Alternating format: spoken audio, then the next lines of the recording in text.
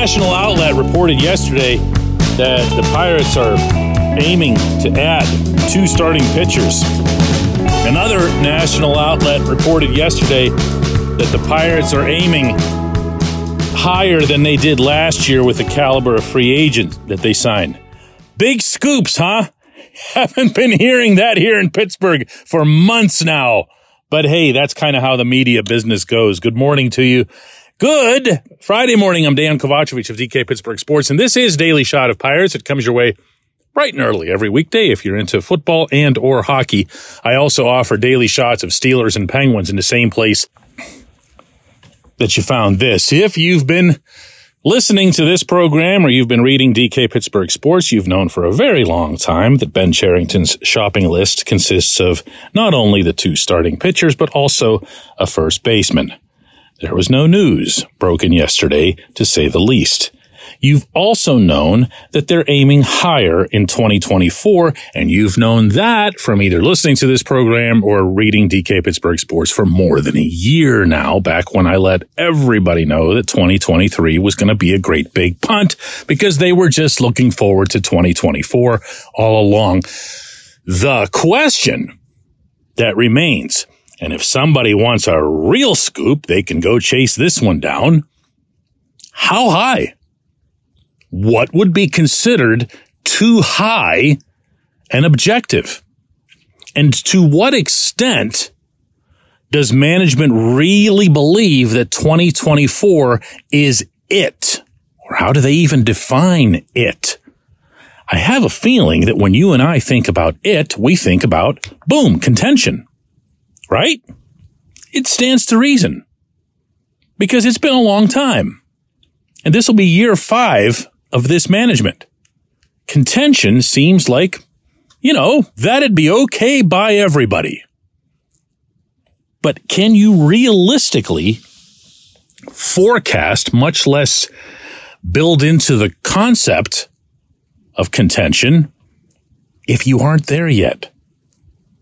Forget win totals. Everybody gets lazy and reduces these things to win total arguments. The Pirates just improved by 14 games over the previous season. Big whoop. The previous season was an epic catastrophe. It's nice to improve. It's nice to go in the right direction for once instead of the wrong direction.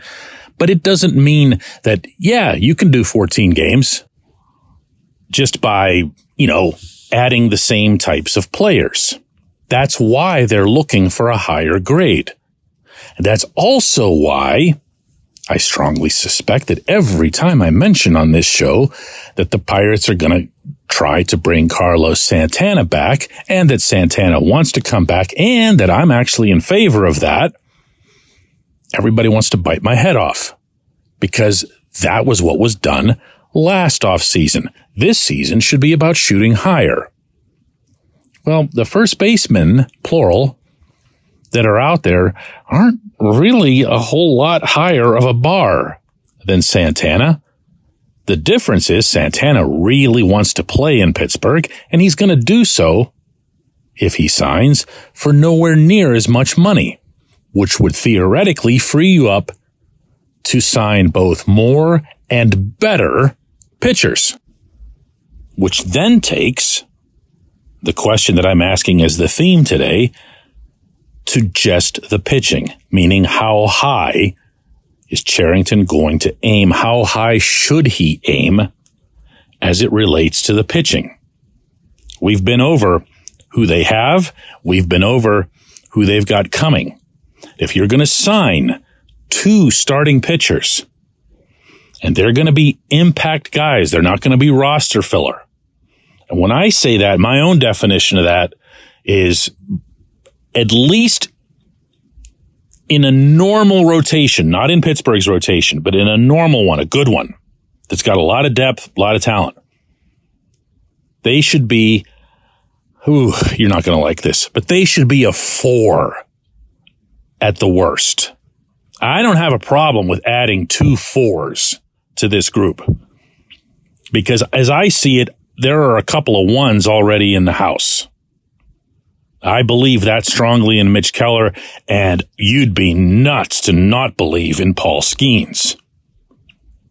So if you can cobble together just one other pitcher out of all these pitchers that Oscar Marin has turned into soft tossers, if you can just get one of them to throw hard again, you'd have something with a couple of fours. You'd actually have a really nice, steady, reliable, chasm-free rotation, meaning you don't have that one guy that just every time he takes the mound, you go, oh, God, no, not him.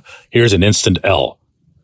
That's what you don't need. That's what you can't have emerging from Bradenton.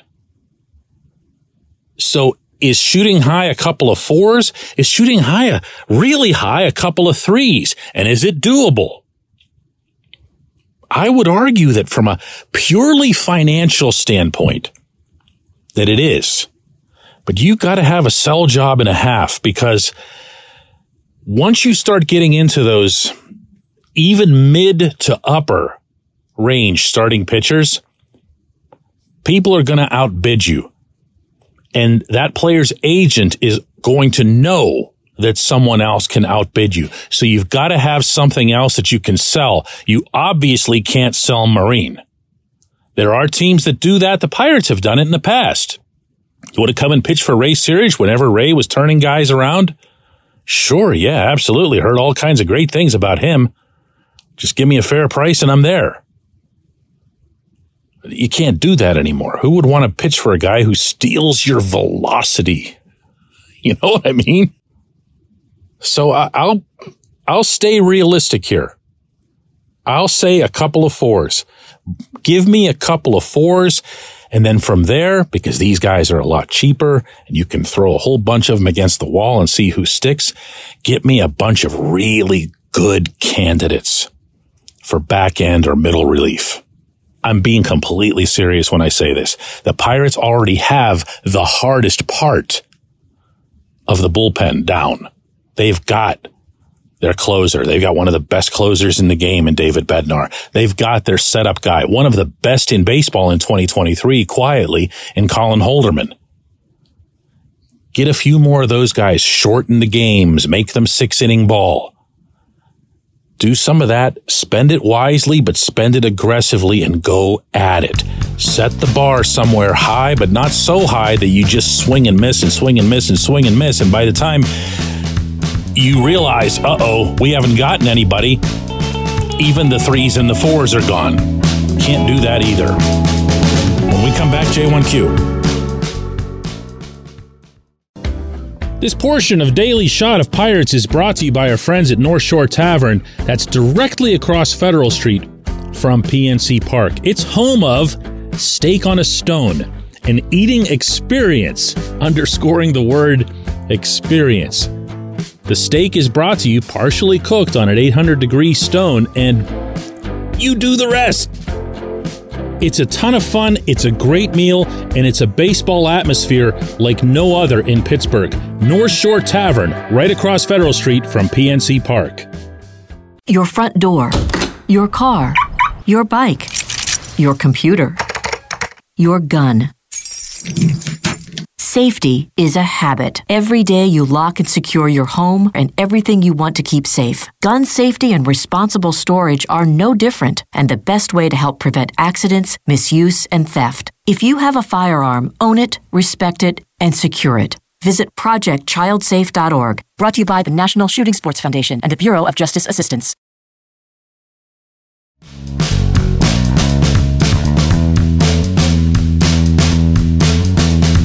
Today's J1Q comes from Alan, who says, DK, before PNC Park was built, one of the points being made by Kevin McClatchy at the time was that having a new stadium would generate a lot more revenue than what Three Rivers Stadium did, and as a result, the Pirates could compete financially with the usual suspects. How quickly did that notion prove false? For anybody who missed yesterday's episode, Alan's responding to a longer discussion that we had on this subject and others related to money. And my answer to you, Alan, is that it never needed to be proven false. It was false the moment it was uttered. Anyone, certainly someone who was an active, intelligent member of the Major League Baseball ownership community, would know where payrolls were heading, would know how imbalanced it was all about to become, and would know that the Pirates were not ever, in a non-salary cap system, going to be equipped to compete with the big boys in terms of cash. It's not a matter of being cheap. It's just that it isn't there. The revenue isn't there. Now, if you go by, there's a thing called ticket tension. That's something a sports executive in another sport once told me about. Apparently it's a term that's used really commonly in that world, where if you have a smaller venue, or you have a venue where the demand is greater than the number of tickets that are available, you create what they refer to as ticket tension. And that manifests itself ultimately into people buying more season tickets because they're afraid to miss out. FOMO, as the cool kids call it, fear of missing out. And if you sell X number or X percentage of your seats on season tickets, you're in business. You're in great shape on so many different fronts, including your ability to staff the stadium properly, to sell other merchandise, to sell food, beer, whatever. Everything just kind of rides on autopilot. The Pirates blew that by producing a lousy baseball team in 2001. They eliminated their ability to start off the first few years of the ballpark with legitimate ticket tension, having what at the time was the second smallest stadium in the majors. Only Fenway was smaller. So it was supposed to work like that, because from there, the next thing you do with ticket tension is what? Think about it from the business perspective. Yeah, you raise prices. You jack them up. You say, hey, that was nice for the first year and thanks for your support, but we got all these good baseball players to pay. Well, they didn't. They didn't. They stunk. And yes, for those of you who are into exact history and are editing me right now on this, listening to this, I am aware that there were some key pitching injuries entering that season, notably to Francisco Cordova and others, and that the team never really had a chance to get going. But it happened. And once that train leaves the station, there's no bringing it back. You never have the feel again as a Pittsburgher that it's hard to get into that stadium. That even applied from 2013 to 2015. The Pirates had those 3 wonderful seasons. They had the blackout. They had the, massively generational, emotional moment. And yet the instant that the team fell off, so did attendance, because you lost that urgency. You lost that ticket tension. So could they have pulled this off? To try to answer your question, yes. Can they pull it off at any point after that?